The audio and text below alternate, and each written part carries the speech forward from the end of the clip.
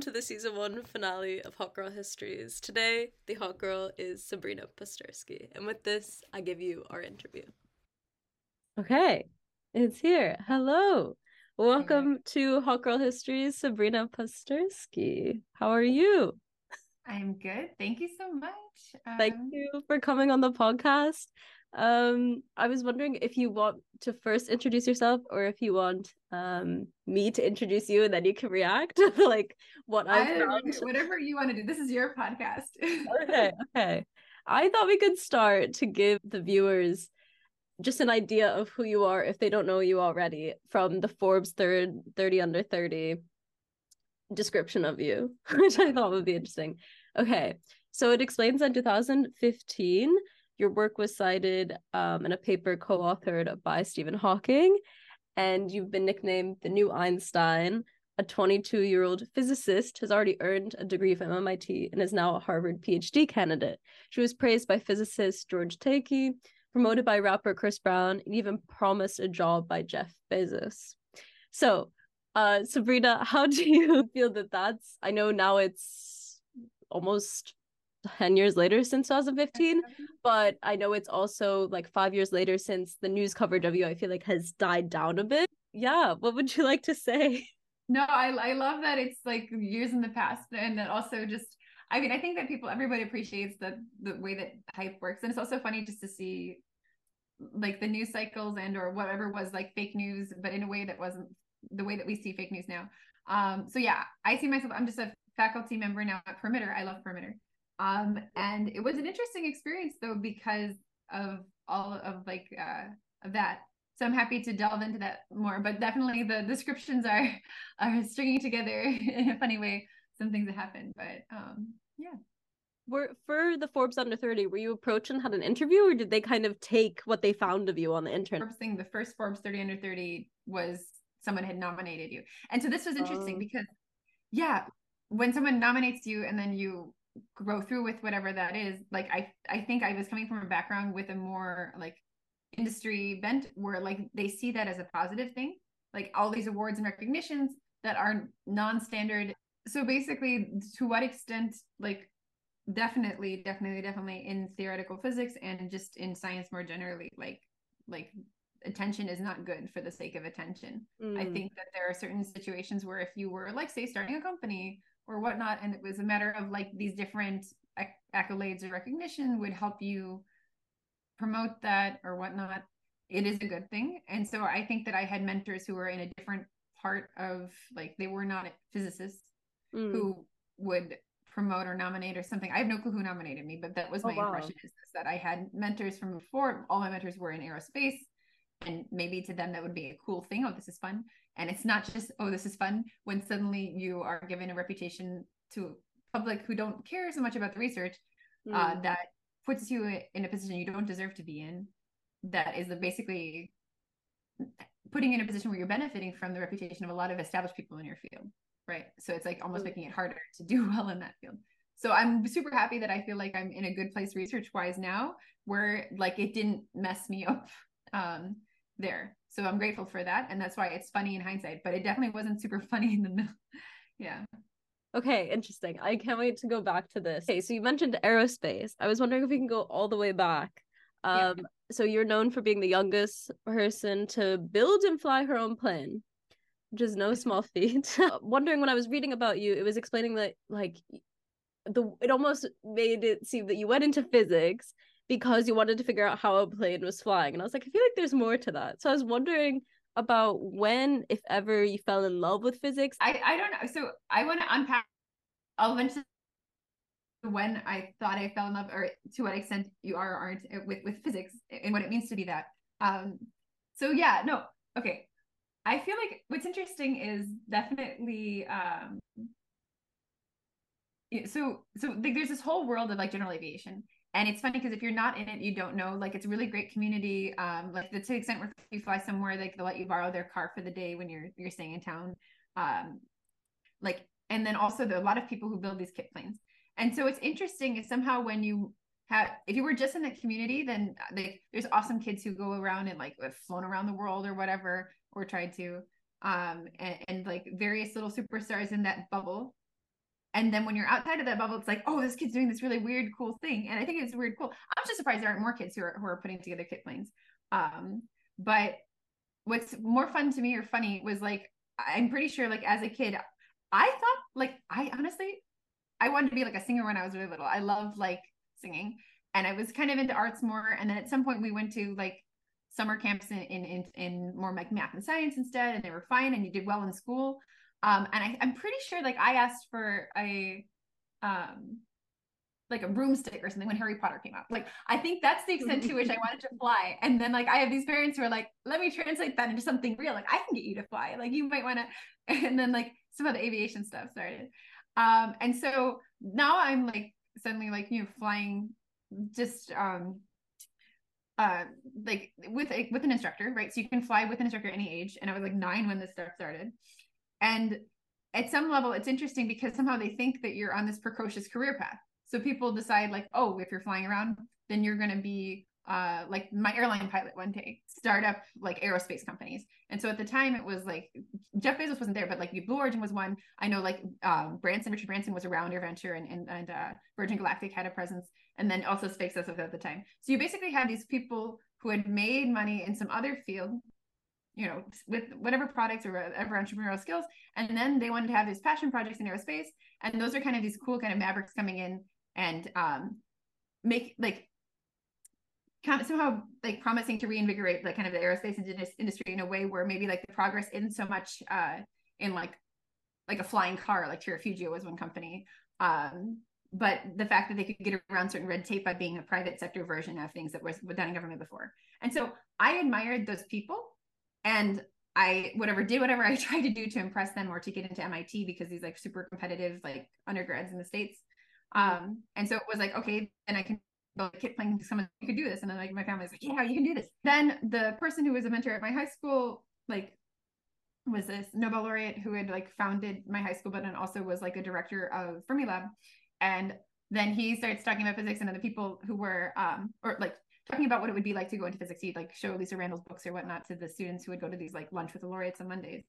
And then besides that, like these aerospace kind of entrepreneurs were somehow admired physics in the past. And then I thought if I wanted to be cool to the people that I thought were cool, like I'd be cooler as a physicist, which is like a bad, that's not a good reason to. So it's just like, it's like a second order thing. It's like, I care about the people who care about physics. And I mean, obviously like, you know, Brian Greene can give a good Nova show, which is not the best reason. So that I would not say is falling in love with physics at all. That was falling in love with the notion of being a physicist, which I think a lot of people still like, if you're not in it, you don't know, you can't love something you don't know, I think. So there was that. And then I did well in school or whatever, and I like it more than what I felt like aerospace engineering was going more towards either computer science. Or what was interesting about aerospace engineering is I feel like the interesting questions were kind of twofold. One thing is if you work for a private, or even not a private, like just a private like aerospace company, more just a private, like I guess like Boeing or something like that, mostly in commercial aviation. The question is like, are you working on something, if it's a research arm, that they're actually going to build? And so it seems like if it's not profitable, it's not going to be developed. So are you wasting your time unless you really enjoy that project? Question mark.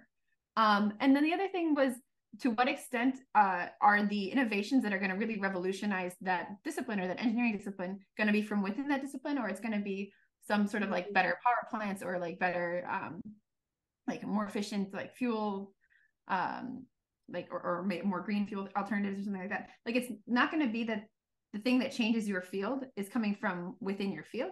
And so that puts it in a funny position, because I think I went into physics because of aerospace and because of the people I admired admiring physics. And that's not a good route to go, because you actually don't know what it's like to do research, I think, until grad school. And that says something about, like, you can be the top student in courses in undergrad doing advanced stuff, but it's very different than trying to learn how to self-study is one thing, which you could easily have in undergrad. You could have more reading courses. And then the second thing is then doing research where things are ill-defined. So if anything, there were glimpses of it maybe when I was going from working at like CERN as an intern over the summer to into grad school, where you'd fall in love with the fact that you figured something out and you'd really love it. Like, it was an amazing experience, but then you'd be wrong, or it would be something so irrelevant that like this love that you can have for that feeling that you've discovered something gets kind of beaten out of you at some point if you're not validated. and you shouldn't be validated because it's wrong or yeah. And so then I think that I briefly fell in love with it right before entering theoretical physics grad school and deciding to go into theoretical physics. And then I think I fell back out of it when it was just overhyped. And then maybe in again once I realized that you're really part of a legacy, and we can go into that more later. On that, like, of the hype, I guess we can get into that. So how old were you when you first remember being called the next Einstein? And can you tell us that story and how you look back on it now? Yeah. Okay. So I'm pretty sure that I was like, the only time it was called in quotes like that or anything was this title of an article that was by Ozzy. And so I came from, my family would be the type where it's like you wouldn't turn down opportunities. And so I don't hold that against them, but it is a different, I don't know, it's a little bit bootstrappy or whatever. It's like if someone offers you something or they want to like interview or whatnot, it'd be very hard to come to terms with the notion of saying no to things that are like you might miss the opportunity. So they were going to interview me for something, or they want to highlight, and you have this cute story because you have this airplane stuff. You're like probably the only theoretical physicist like with that much of an airplane story. There's actually some more that fly, which is fun. But they want to interview mostly for that. And then, you know, you're doing stuff that I guess, I'm not sure if I remember if Hawking cited the work before or after that, but around that, you're a new grad student, you really don't know what you're doing in that field, but you know, why not this girl about anybody else? Like, why not say she's like a super, well, can be a superstar, right? It's a promise for the future, the next. So you have a interviewer who thinks it's harmless to just put a moniker or whatever, because, you know, anybody you talk to is not actually called that would love to be called that. You'd think you'd love to be called that, but you wouldn't if it's like basically, I'll get to why you wouldn't want to be called that. But there were other things where Ozzy was overhyping stuff. And I think I even remember specifically, I think we said like, oh, like don't put some sort of weird name like about it or whatever. Like, and they wouldn't let you see the article because that would be unethical or whatever. So I had no clue. It went out. I remember very distinctly having this thing where it's like, oh, if it doesn't go well, like no one's gonna care. Like you know, have you ever have like a moment where you like really you remember it because you remember thinking like it was obvious that it wouldn't matter, and then it did. And it's like, oh my god, because somehow it randomly hit their little like likes or shares. Like I think I got like 1 million likes or something. I don't know if it was shares or likes, but and that was a lot at the time, right? And then things get renormalized, so that mean nothing nowadays with TikTok, but at the time it was a lot. And it wasn't like everybody knew you, but it definitely enough to affect your life. And so very, very weird. And that was the start of a little bit of an interesting blessing and curse type of thing going on after that. And how old were you? So, sorry. So the age, I think I was like 22. I had to be, I mean, they did the Ozzy, it was the Ozzy article. And I mean, I wasn't a kid. This thing is, I wasn't like a wonder kid. You know, you don't, it's not like, yeah. But you're a grad student, right? Old enough that people might accidentally think that you did something within your field big enough that you should be called something like that, right? And so it's old enough that basically people can hate on you for what you haven't done rather than just hate on you because they're haters, right? Normally when you see a kid who's like winning Olympiads or whatnot and you say this kid's going to be awesome, nobody believes it, but also anyone who's hating on it is just, you know, like, why? Like this kid probably won't, but you don't need to hate on it. But once it's something where it's like you're almost old enough that you're it's unclear to the public. Like, I mean, what was Einstein was probably doing really cool stuff by the time he was in his mid-20s, like 25 or something. Do you want to elaborate more on the idea that like everyone wants to be called it, but then when you're called it, it actually is what you want? Oh, I know, because I mean, you just hear there's like next Einstein forums or like the way his name is thrown around, or even if you're sarcastic about like people like, oh, Einstein, or like what I'm saying is that you wouldn't want anybody to actually believe you're that when you have nowhere near the credentials to be called anything like a great scientist. By which I'm saying it's a funny position to be in when everybody who knows your science or knows that things are overhyped, know it's a joke or whatever, and it's funny. Okay, good. But then like you get these opportunities, like you're meeting like president or like the queen of another country, and it's like you're meeting them on this pretense that when you go up and shake their hand, someone's going to say, this is the next Einstein. I mean, it's like, it's embarrassing. It's like, how can you turn down that opportunity? You're meeting all these cool people and you see this value of like pop science. But anytime you're in that position, you basically either have to like hold up a like, oh, maybe one day, like that hope that things are going to do well for your research. Well, not that you'd be anywhere near that. and then you're told like you're too modest or something if you say that. So it's like super weird how like your sense of self can get degraded when it's something where like I was never an imposter. I was probably the least of all the girls, like the least imposter syndrome, because I had a very high opinion of myself. And then like this overhyping just broke that like very much. Yeah, it's super weird to have to constantly apologize for yourself. Like it's not fun. Yeah. Yeah.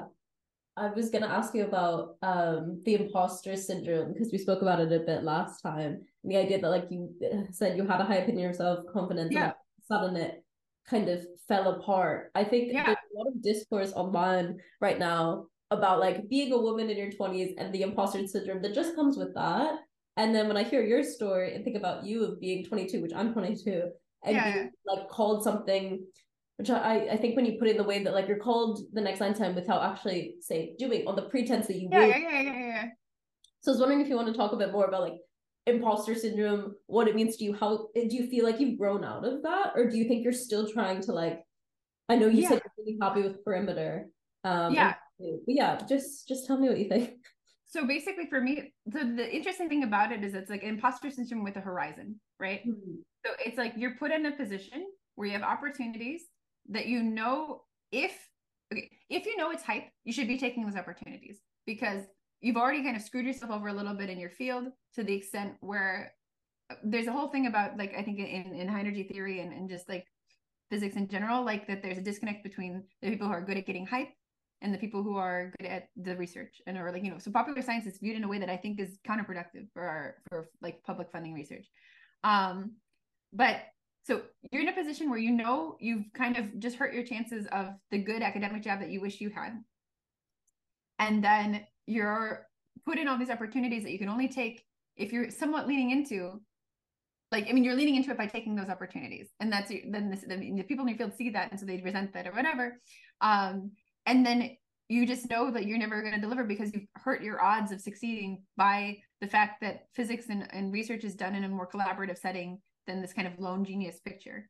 And so basically like you're set up to fail and the question is like what's the best thing to do if you turn down things? Have you already done the damage for the research field like thing? And if you need to leave to go into industry, these types of opportunities would help when you normally don't have the training. Like it's easier, for instance, to be like probably get an offer at a hedge fund with that hype and leaving academia than if you were looking at the fact that your portfolio, you have no like Python coding experience or whatever, right? So it's just like, that there's some value to this that would translate into a non-academic job if you needed to take it. And that you just hurt your chances of an academic job. What still drew you to going to academia after all this hype? I thought I was doing the right thing. Okay, can I ask that? I heard that NASA and Jeff Bezos were like, we want you. Yeah, so did you want to go to do the right thing? What do you mean by the right thing? I'm just so curious because I feel like everyone will look at your story and be like, why didn't you work for Jeff Bezos, right? But you have you know why, I guess. Yeah, but those offers came when I was little, and I think I'm super grateful. I mean, it's amazing the confidence that you can get when you're a kid and you want to do something. Basically, when I got the that offer, I was I think it was 13 or 14, right? It was a letter written when I basically made a little home video saying like I want to work for you and I want to send you to Mars, right? Yeah, right. Know that. Yeah. So what I'm saying is that I'm sure it's a real offer to the extent where like the PR around that, and I'm like a decent person, I'm like I'm not gonna like act like I know how to do something I don't know how to do or whatever. Like I'm pretty sure I could still have a job there, right? Like I'm sure the offer stands to some extent, but that was before I had kind of went from aerospace into physics. So I fell into physics because I thought it was somehow cooler, and that's not good because you want to actually like what you do. But then again, to what extent anybody when they want to go in to do something, they don't do it because they think it's cool. So there's that. And then the reason why I stayed to some extent was like so when you're put on a pedestal and you have these opportunities and it's because you're a woman in science, like it would be a terrible thing, I thought, and maybe this is not the right thing, because you don't want to put yourself as a position of like doing something for people who don't care about the thing that you think you're doing it for. But like you don't want to accidentally make it seem like the best physicists would leave physics or something like that, right? Because there's already a lot of hype that's kind of gotten around like funding or the crisis in physics is because again, some people love drama, right? And so I thought like, you want to represent what it is to actually be an academic to whatever extent you're learning what it is. And that's, you go through grad school, you're just a grad student, then you do postdocs, and then you try to get faculty. And so it was a matter of just imagine if like your whole, like any opportunities that you have are based on this thing where you're so amazing, you either have to basically cut ties right immediately and go, or you have to actually do well. And by well, not like Einstein level, but like do solid research. And so that was the plan, or the hope, is just like actually not be an embarrassment.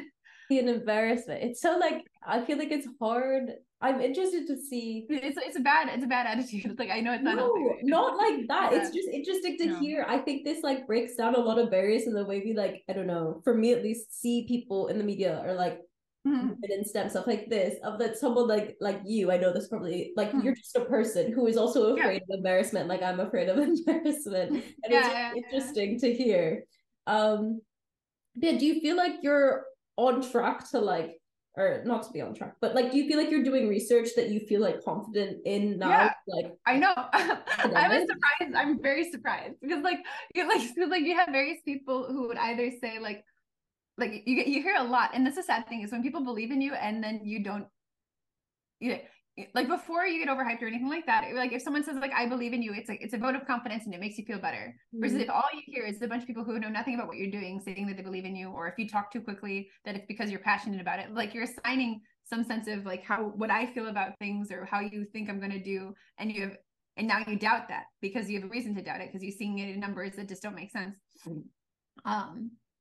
Like the things that would motivate you before kind of go away. And so I was very surprised that it would ever just be like suddenly better. And it not only actually was, and I think part of it is the way that a faculty job is set up as compared to a postdoc job. So it's a lot easier. Like I enjoy working with other people more. And the thing that hype took away was the kind of access to collaborators in some sense, because, you're kind of a like persona, not persona non grata, like it's not that bad, but like definitely you have to apologize or explain yourself instead of just being another colleague. Like, like you're not an unknown, just good, whatever. Like there's always like, oh, this person's overhyped. And then are you going to help them become, I don't know. It just seemed harder to work with people. A lot of people would give life advice who are postdocs instead of actually giving like teaching you anything. But I could understand. I think I would resent too if somebody was given opportunities that maybe like you deserve more, and whatnot.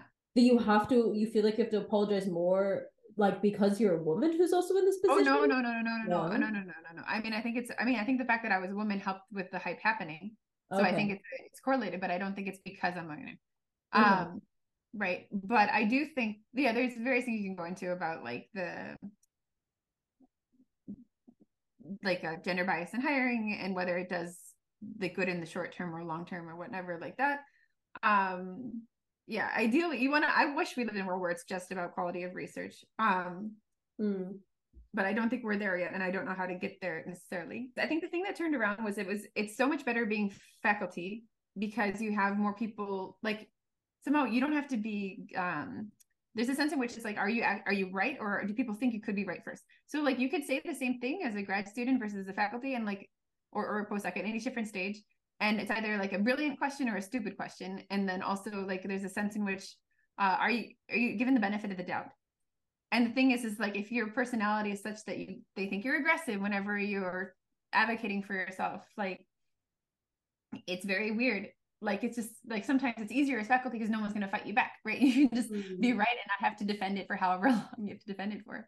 And so like it is just there's a lot of things that it's just like maybe my personality, like I'm a little too bossy, and it's good to already be in a position where you are a boss, so it's okay to be bossy. I don't know, like things just gelled so much better being faculty, first of all. And the second thing is that I think I came to terms with the fact that like I can try to pivot this experience that was a negative into something where it's not just that you avoid it, but that you can use it. So I would love to see if there's ways in the future to improve the fact that there's clearly funding and or like opportunities that come from the outreach side of science, And there's also a clear sociology, like negative reaction from the actual researchers to it.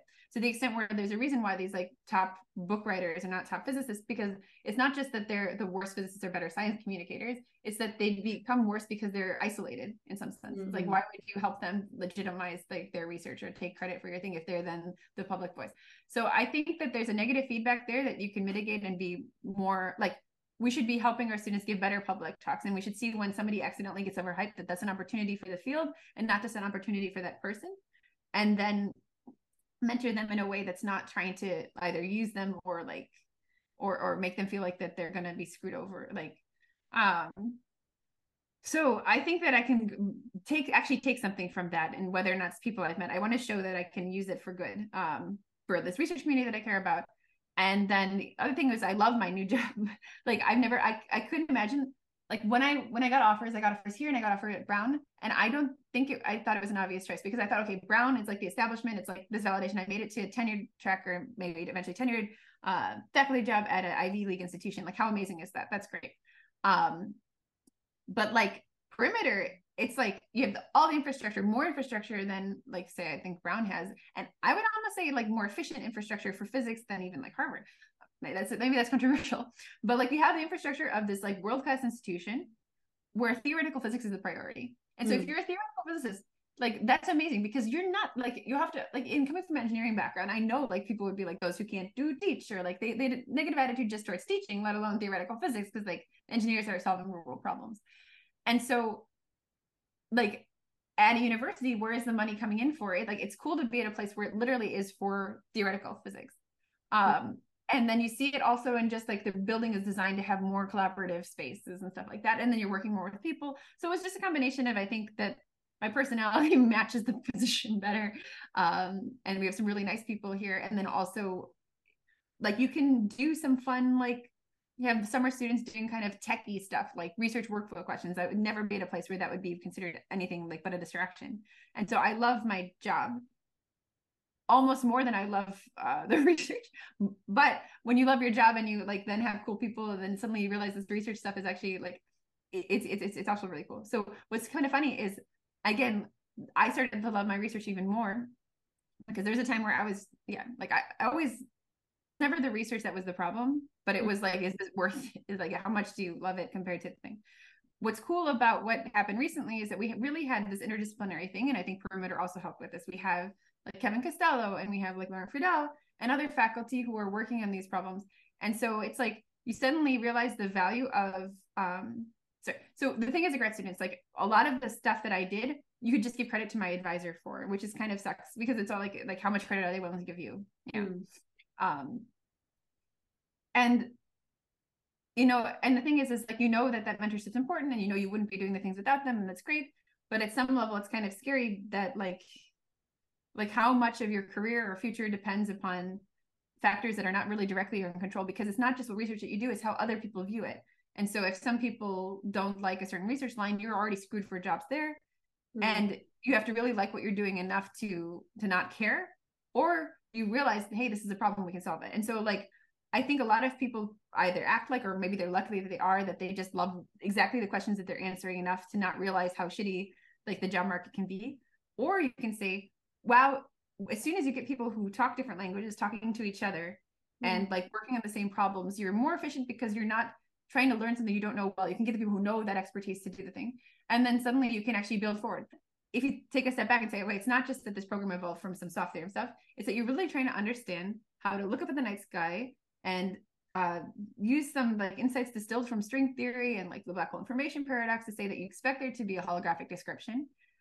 You're basically merging tools from Qubit, from Bootstrap, and from amplitudes to study something that is like basically like what does high energy physics tell you about the real world. And that's amazing. That's almost all encompassing in some sense. And it's neat to just see the power of this interdisciplinarity and like connecting and condensing the canon, because that's something that you can do. Like, I know I can do that. I know I can make it kind of more compact and like understand connections that already are there for the making, rather than hoping that one day I'm going to have a breakthrough that's going to legitimize me in the eyes of people who don't really care. As like someone who is in now the research field, and also someone who believes in like scientific communication and improvements in that, I want to ask you what you struggle with, but also what you like hope. I know you mentioned some ideas about in the future working to use like hype, I guess, to make like more scientists and more like, I guess, respected scientists. So I was just wondering, yeah, just your thoughts on that. Yeah, not necessarily more. But so for example, so let's unpack. There's two things there. The one thing is using the hype thing, and then the one thing is so the hype, communication, and then maybe funding is two different things to keep track. So for example, for myself, I talk too quickly. I also will probably be prone to rambling because I enjoy it. And then yeah, I definitely know like I know various negatives there. And then the thing is too is it's a different skill. I always thought like you're going to like at one point when I was trying to really hope that I'd like do something or whatever, like just legitimize myself, I was reading a lot of textbooks, reading a lot of papers, and not really doing as many problems as I needed to and things like that. And so by absorbing all this information and or by writing research papers, you don't just randomly get the skill of like distilling things. And so like for example, I mean, I think some things that you understand well you can explain clearly, but I know for instance various like science writers like say like Quanta or whatever articles they're writing for, they would ask better questions about my research discipline than I could ask about an adjacent one. And you see that and you're like, wow, is this person amazing or is it like a different skill set? I mean, they're amazing, sure, but like I'm saying like that they're that much like better at you at like everything. Like you assume people who can do that, if they can distill a pressing and powerful and interesting question, that they must know it well. And I think that we have to decouple ourselves from that belief and realize that there are big picture things and then there are very like deep things and like like deep knowledge based things. And so trying to develop those skills in parallel or see it as such is something that I just don't think like we think about, especially if there's an aversion to science popularization. So like every time you're writing a book, I think that you would say that they're making analogies. And like to what extent, if you have an analogy that goes too into something that you know will hit some kind of cultural, I guess, is it compromising the physics or misleading or whatever? And you have those debates. And people definitely see the people who are good at that skill as somehow like fake in some sense. I mean, it's interesting, or at least, or not as valued. And as soon as you see that, then you have an aversion to developing those skills. In the same way that a lot of R1 institutions, I think there are people who pride themselves on not being good teachers, yet somehow pride themselves on teaching because they think that's the value they're bringing. So it's just interesting to me that you can see these skills as somehow ordered, and that by being bad at some of them, you're better at the other one, right? Because you must be good at something. So it must be that your research is amazing if you can be that bad at teaching and that bad at like science, public science talking. Like you must be a good researcher. And I even you'd see this, like I would talk quickly and you'd have people who would tell me like, oh, that means you must really love what you're doing, or like you can see. And it's like you're assuming because of this like lack of a skill that I have that I must be amazing. It's like we know it's not for this. Like we know it's not. Like, and that's great. And that's so funny to see. Like if you just don't try to explain it, they assume that you can. So I personally think that there's two ways to mitigate this. So one thing is to appreciate it's a different skill, which means you can go for that right away. And I think that you can actually have grad students be better at this too. So like, for example, whether or not it's for science communication, but more so just for the big picture, if you go on InspireHep, which is this database of like all of like our papers and high energy theory and adjacent fields, you can find the most cited papers in the last number of years. It's like different tags, like citations over some number, year after some number. And if you look at all those papers within hip theory, you take the top ones, you should know what they are. You should know the names of those papers. And literally just remembering the name of the paper and the topic it's on, suddenly you have the type of breadth of like suave of like a well-educated physicist, even though it doesn't take that much time to remember that. Much more time to really dive into it, right?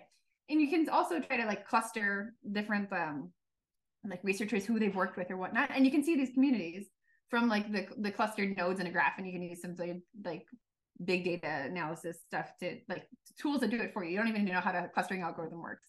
And so seeing the big picture is something that like an intern in undergrad can do. Like the type of data that you do in financial markets as a quant intern at a hedge fund. And yet somehow I think you distill information you don't get except for with many years of just knowing the people, because it's a small group of people who do that research.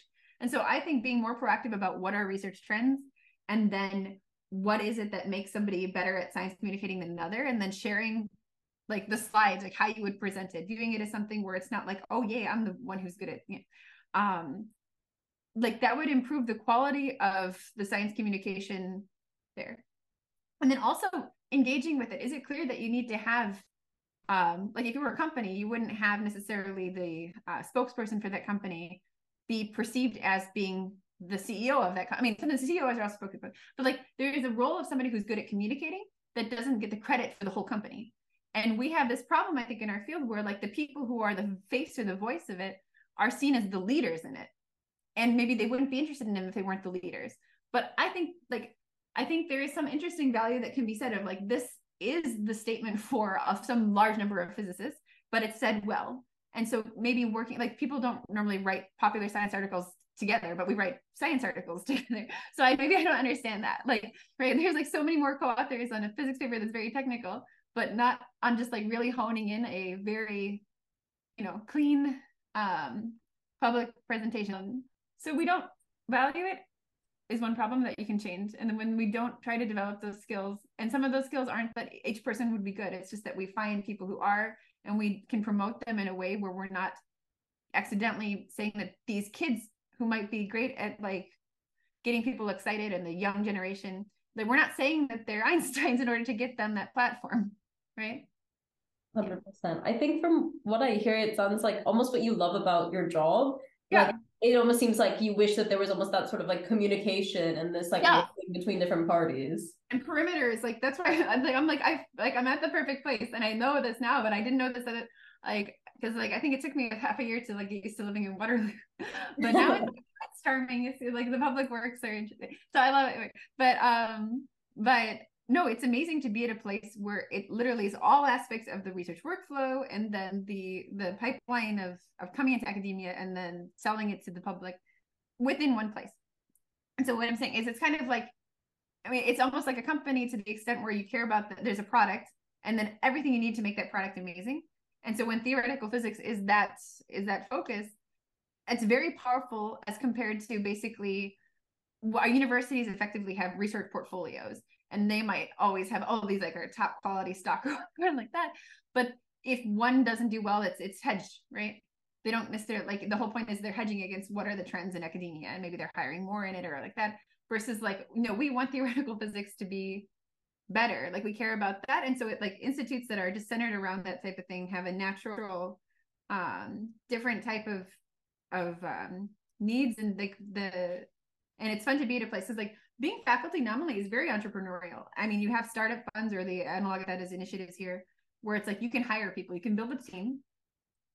And then the cool thing about academia is that people work together across all different employers. And so it's about finding good ideas that people also find interesting, and finding the right people to do them in a way that as faculty is the first time where you get to really do that team building. And you also get to help people and not see them as competition, because postdoc is weird. So there's something a lot healthier about being faculty, and then amazing of being at perimeter if you're the type of person who was a little bit too entrepreneurial for a normal faculty job. Because like the right ethos is that I do this because I love it, I'm a martyr for it, and oops, I just happen to be wealthy and successful. Like the grad students should be paid a bunch. Like that's the ideal. And it's like, how is that an ideal? Like I don't know if our idols would have that as the ideal. I think that they were doing what they were doing because it was actually more like technologically relevant. And if not, then why are they on the Manhattan? But I mean, like there's a sense in which I think we project like you can take the things that are negatives, so it's like it's not useful, and turn that into a positive. It's like we're doing it because we love it. It's like the only excuse most people give.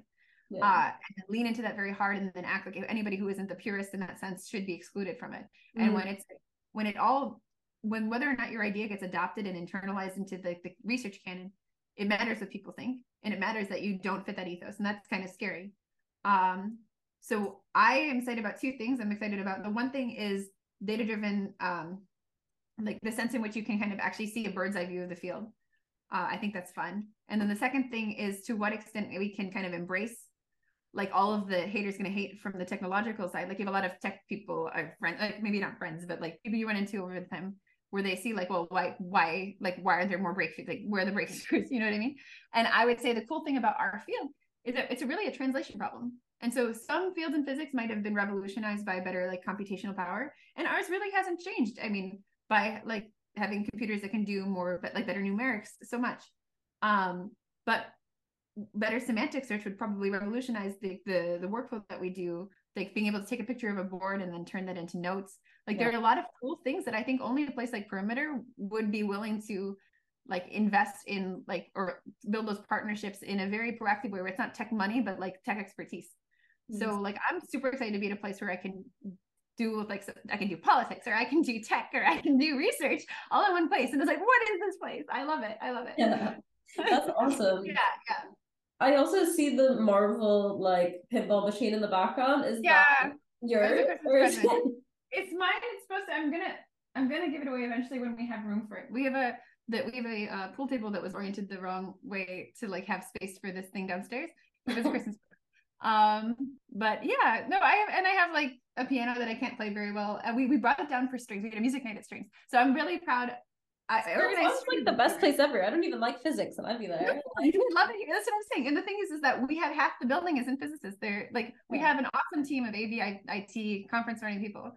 Like, and hopefully we'll have more podcasting or things like that too. Like, no, like exactly. It's like you need more than just physicists to do good physics research. And like at no other place do people appreciate that, I would say, because all they have is like whatever admin assistance the university gives them, and then at Harvard they all want to go to med school. It's like, it's neat to realize that the work that you do would be more efficient with people who are not necessarily just carbon copies of you. Awesome. I was also wondering about your like relationship with the internet. I know you spoke about tech and like how it's evolved. I imagine what happened like when you were calling the next answer and blowing up on Twitter, I guess that's probably changed how you view the internet. And I was because I was gonna say, I know on Instagram, for example, I was like, oh, I have an Instagram account. And there's someone that but they just post about you, but it's fine. But it just has a lot of followers. I don't even now. I don't even know that, but you don't. Yeah. But what I thought it was funny is that like I have family who care a lot about, like, they would not want anyone else to be able to impersonate me. Let's just okay, wait, we'll keep that away from that. We'll keep it away from that. But like they definitely get bothered by that more than I think it's funny. So like I don't know, it's super weird to me. Like I think the interesting thing about the internet is you're seeing large numbers of people, and then you want to understand if the sample is biased. And I think that in certain situations it is.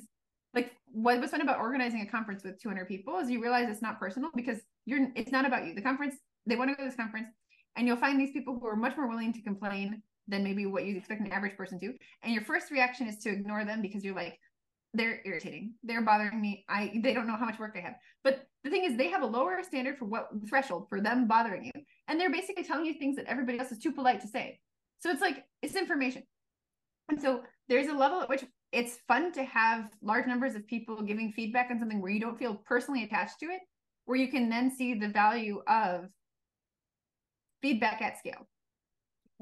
I think I couldn't handle it because I came from like, I came from a family that was very much like giving you a good sense of self, to the extent where it was like, screw the world, be the, like, almost too much though, right? So like if you listen to somebody, is it peer pressure? It shouldn't be. Like there's value to hearing even what a person who's upset with you thinks, because they're going to try to find the thing that's closest to being true that they can know bothers you. So like you're getting more information, and the problem is you need to develop a sense of self that is robust to it, by which I think you're better off not deluding yourself, but rather like being able to not let it hurt you, because even if it's true, it won't matter for the things that you care about, right?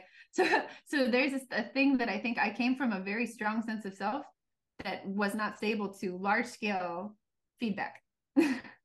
And that like I think I've gotten better with it, hopefully, because not only having more information just gives you more power, and most of the time though when you see feedback on the internet, it breaks you. And so why is that? I think it's because we overvalue, so like there's a sample bias, which I think we should be careful about. And then also we sometimes think that some things being true and like preclude things that we care about, and that can drive you up a wall. So yeah, I feel like it's like this line between ego and then also like getting you would be having an audience, as you say, that like you normally Yeah. shouldn't have, in a way of like Yeah. that will critique you that in real life you won't have, that people will come. Yeah, but if in real life they did, I'd find a way to invalidate that. I'm sorry. I was very like in real life, I would find a reason to tell myself that they actually were jealous, right? And this is bad. You should like not everybody. Can you explain that more? Like, yeah. can you explain it? Because well, imagine if you're like you grow up with the sense of like any feedback that's like invalidating the sense of self that you're like a very strong sense of self that you've been raised with, must be haters gonna hate. Yeah. So then you have to try to validate that somehow. So if you know the person, you can be like, oh well, I know like they were bothered by this thing. This is just their retort. Like you can find an excuse for why an individual person, because anything has a reason. Someone's writing something for a reason. They're not just going and gonna say like this person sucks because they had a great day that day. Like there's a reason, right? And so when it's a person that you know, that reason might be correlated with something where there's a personal animosity, versus when it's at scale like that, it's not a personal thing, it's a them thing that is then translating into something that actually can hurt you, right? So I couldn't handle at some time like the scale of the feedback from people who would have no reason to particularly like hate me, and so it must be true. And I think that's what the internet gives you in a way that I really resented, like anonymous forums and things like that. Even though I believe most of what they're saying is kind of true, and that's what I heard, because it went against my own sense of self a little bit. And then, but you don't. Yeah. So, but I think I've come to terms with the fact that like knowing what people think is much more like having information versus trying to pretend that you don't know it. One of them is a strictly like better position to be in if you can handle it. Because it's interesting. I think it's dangerous, I think, or not a good thing. It is. I mean, if you can try to avoid being in a position where information hurts you, that's not good. Like when you need to have like the blinders on to just do your work, it's unfortunate. And I think that's where, if you can be robust to that, that's what I would, if I had a kid, I would like try to make them robust to that, have a sense of self that's more like pragmatic about what you actually need, as opposed to what like basically the notion of like distributions versus the average being the truth. Like that's something I think is lacking in nuance. For a woman in your 20s, like just not right out of college, how was it navigating like personal relationships with like friends and family? Did it like, or like did it affect like that? Yeah, I think it did. I probably did. Yeah. And then like, do you think it was more like, do you think because it just threw you off? I mean, it definitely affected it, because the thing is like your family, especially because my family is non-academics, so like they think these things are good things. They're like, oh cool, look who my daughter's meeting, like right, like it is cool, but it comes with a price that they don't understand because they're not in academia.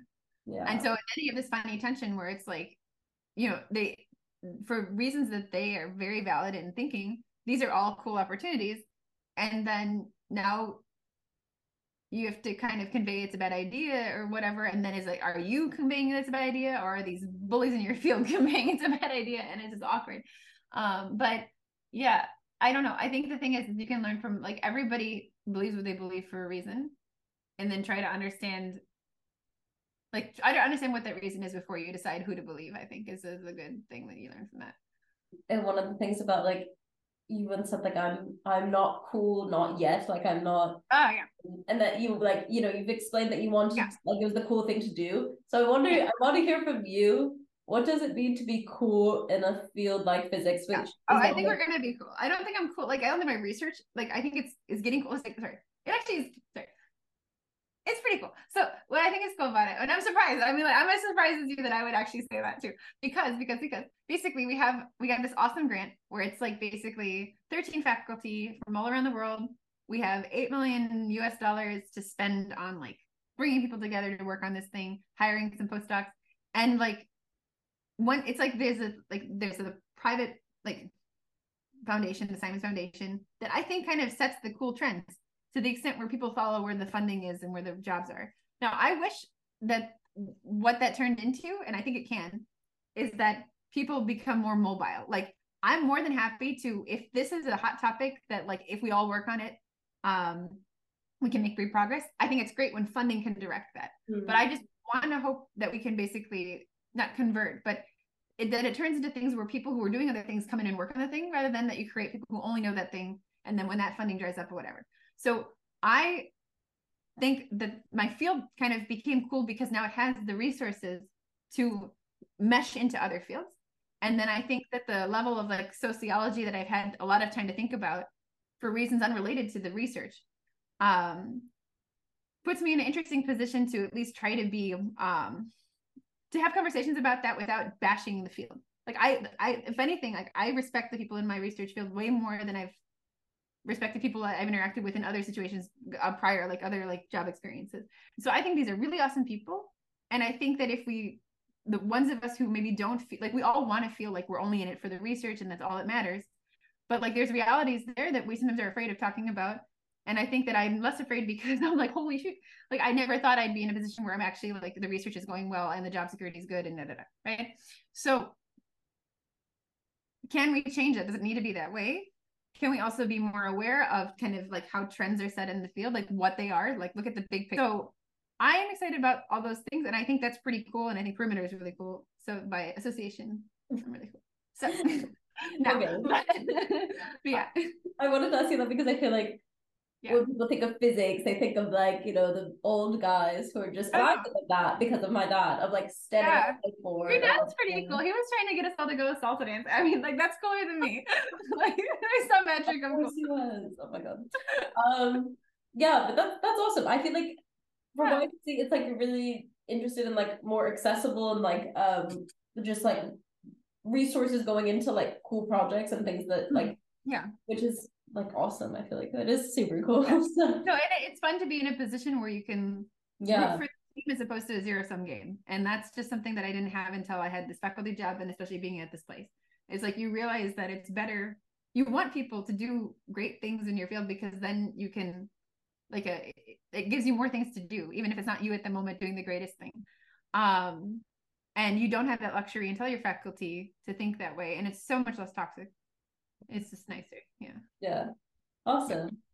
I was wondering, look, I guess it goes along the same lines of like the perimeter and stuff, but I was wondering what your goals are, not necessarily professional, but just in general, in the next 10 years. I know that now you're entering like a new era at perimeter and stuff. Yeah.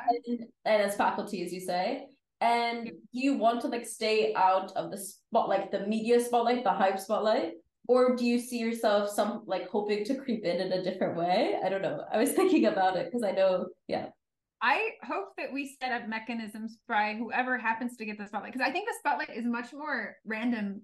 Like, I mean, you could say like I spent years networking, like handing out business cards as a kid. Yeah. To various people, trying to meet them. And you can only do that as I mean, like there are certain relationships that you build up that like people are just too kind to kids or nice. And I think that was years of work that somehow turned into that blip. So it's almost like you made it happen and you know you're kind of guilty for that. But then there's a part of it where you have no control. Like I'm very fortunate that kind of with COVID it died off and things like that. I think it's a good thing that it wasn't this constant because it's kind of fun. It's like you give a public talk and they care about the research. They don't want to know about you. It's like, what is this? Like, I mean, like it makes sense, right? You're giving a public talk about research. Like people care about physics. They don't care about you. Who the hell are you? But it's like actually nice. It's like, whoa, like they value the thing that you're doing, not just like the story or something like that. But then I think there is literally value to the story. So what I hope is that if I can turn, like, I don't want to write a book and then be the person making money off of my story. I want to see if we can set up mechanisms where the values of those stories and the value of the story that we're building by building these research programs are capitalized on in a way that benefits the research community. And the thing is that first of all, we don't have much infrastructure when it comes to like the annual conferences for the field. So I think we could build up a little bit of, I don't know if it's like what the right term, like it's not like an online university. I don't think it like, but the university structure to the extent where you can have like faculty lines or postdoc lines or things like that, maybe a foundation. I think it would be cool to have some infrastructure across the field, whether it's formal or whether it's just basically realizing that there are things that if the community really wants it, we can go and proactively ask for it. Like, I mean, like if something makes sense, then you can find the funding for it. And I think I never had that attitude that things were more fair because I thought I was just like it's kind of random. So you have these random things that happen, and when they happen, you want to basically use them as a positive. And I think we're not proactive about that. And I think there's ways to set it up so that in the future you don't create a bunch of next Einsteins you basically create a bunch of platforms or whatever that is to highlight the stories of people going into academia and then what the people are actually doing in the field and being open about it and learning from like the negative things instead of being defensive. So one thing is a little bit on the organization of the community and thinking about all the different either revenue streams coming into it or like what we could ask for that would make our workflow easier that we would never have the authority to ask for within our own institutions, right? The questions that we're interested in might not be relevant to the world, but the way that we solve them, I think, involves technology that is very relevant. And we should not let that turn into another instance where like CERN helps bring the world the internet, but then needs to keep asking for funding. Like, can we keep hold on to money? Like same thing with quantum. When there's the quantum computing, if you're just hype, you want the money to be coming from industry. You'd be like, yes, pay us. If it's all hype. If it's not hype, retain that equity and use it to fund research going forward. Because we have very limited opportunities and probably fewer opportunities where the research we're doing is going to have a very strong interplay with industry, where there is like the scale of money comparable to the scale of money you get from government. And then if you are really going to rely on government funding, then you need to be careful about like how much you're giving back to like society, with the fact that you're the ones who are these knowledge keepers for these like canons of like why we're here. So basically better organization in the field, and with that better kind of use of like the fanboys and fangirls of our field. Some of them know how to do stuff that would be very helpful to us. And can we basically make our lives easier and make our research more efficient so that we can have more breakthroughs? I think it's kind of cool. And then can I maneuver or rebrand the research field I'm doing to really be as encompassing as I wish it is? Yeah. You were pre-TikTok, but now with TikTok, things blow up. Like, it's just interesting. So yeah, I mean, but I would not recommend, I would not want to put someone through what I went through. Yeah. But if they happen to be in that situation, I think it shouldn't be something that they shouldn't be shunned. It should be celebrated, and it's fun because it's just like you're engaging with a lot of people. You're suddenly having a platform, and like instead of basically like snickering when the person talks too quickly, like can you help them give better public talks? Yeah, you know? Like actually help people. Yeah, right. Imagine. I know, imagine the world. Have you ever like met someone who has had a similar situation of you, of like kind of blowing up on the internet? I think I remember, but I know like Katie Bowman, I think, but there's an example of someone who did it after. I don't know her. I know the guy who accidentally had to defend her, Andrew Teo. He's super nice, but he was put in an awkward position because again, yeah, it's interesting to me. And like also one funny thing is like at one point there was like an outreach conference here, and it's like even the outreach things sometimes gatekeep. It's like you didn't do outreach. It's like why did I do, like how did I not do outreach? It's like it's not outreach if you didn't try to do it. I guess I don't know. Like somehow they weren't considering what I was doing outreach, and I was like I'm like what was it then? What was it? Just like unashamed self promotion with like I don't know. Yeah. But like it's super weird. Like I think that anybody writing or being interviewed for a popular science article is doing some level of outreach. And so we have this kind of distinction between the people who are really writing books and that. Like we should be the publishers of popular science books. I think that either the publishers shouldn't be getting the amount of money they are, and it should go to the authors, or if you're going to write about our research field, pay the research field a little bit. The same with like only the same cost the publisher. It's like why don't we publish our own books? I think. But that might be a lot of work. Who knows? Universities do this. It would make sense if the disciplines that are the experts did it. And there's various headhunting services. They'll basically just go through who's employed at like IAS or whatever for postdoc and then try to like grab them. Like we can help basically, like there's an arbitrage opportunity for the fact that we know certain faculty are hard to work with and they're at places that maybe don't have the same reputation, but we know in the field what their reputation is. And so as soon as there's a mismatch there, like we can help people get better jobs.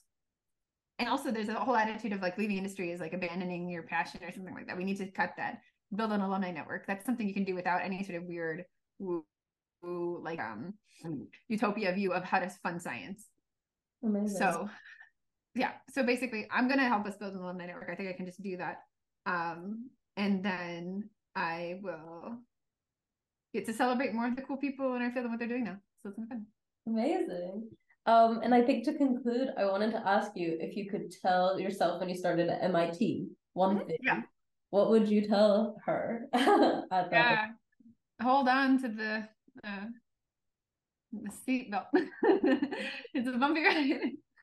Do you have anything that, like, any advice to, like, I guess either young women interested in going into STEM or, you know, physics in general, If there's anything that you think is like, I don't know, that you've learned from your journey as a, you know, your very unique journey as well. Yeah, I mean, understand why you're doing it, and also listen to yourself to the extent that the worst thing is to think that it's not your choice to have done something. I think like, and so what I'm saying is I don't appreciate necessarily too much about, oh, we need these quotas for women in STEM or whatever, or like the sense in which we will try to like align ourselves with certain ideals. Like I think when I was younger, it was much more like, yeah, I would give up anything for a career. But it's like, would you really? Like, I mean, to the extent there's like, are you happy enough in the career? Is this what you want? And so like how much of it was based on what I actually wanted, or just thinking that that's a price I would have to pay and accepting that or whatever. So I would say the only thing it would be like, just don't let people try to push you into or out of a career based on some preconceived notion of like either out of it because you think, oh, you can't do it or whatever, which I don't think it should be. Hopefully people don't see it that way. Or into it because like it's cool because you're like one of the only, you know, pick me type of thing. So like, yeah, I hope that basically there are problems that one run into if you're like the minority in any situation, and that solving those problems is more important than just pushing the numbers at you, because you can get that result without the right why. You want to, at the same time, you want it to be a better place to work, but just putting the bunch of girls there, sure, we can point out problems, but it doesn't say solve the problem if we're not also quality enough researchers that we have the same say. So awesome. Is there anything else you want to say? I want to say thank you to you. Yeah. To me, but no, it's been awesome talking to you. And I feel like your story is one of like, I feel like as much as people might hear first like what people say about you and then be like, oh, I can't relate to her at all. I feel like your, you know, struggles of like, you know, imposter syndrome and feeling like there's so much things to live up to. A lot of people can relate to it. I feel like understand how much, especially I think young girls understand how much of a pressure it could be, like the situation that you were put in at such a young age, but now also how you got through it and how you're here working a job you love.